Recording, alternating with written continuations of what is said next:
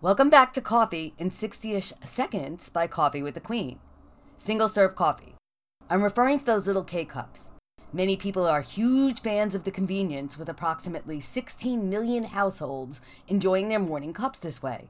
While it is true that single-serve machines use less electricity, water, and even coffee than standard brewers, there is an environmental footprint associated with their use. So here are some tips for minimizing this footprint.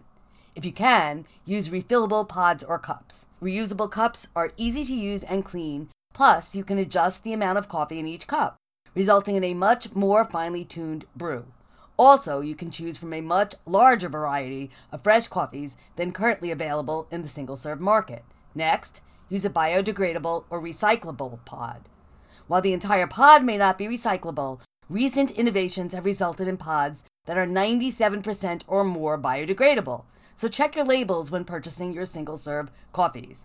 Last tip today, explore your single-serve options. There are many drip machines with single cup options, pour-over methods, AeroPress, and even French press and cold brew may allow for a more nuanced single cup experience.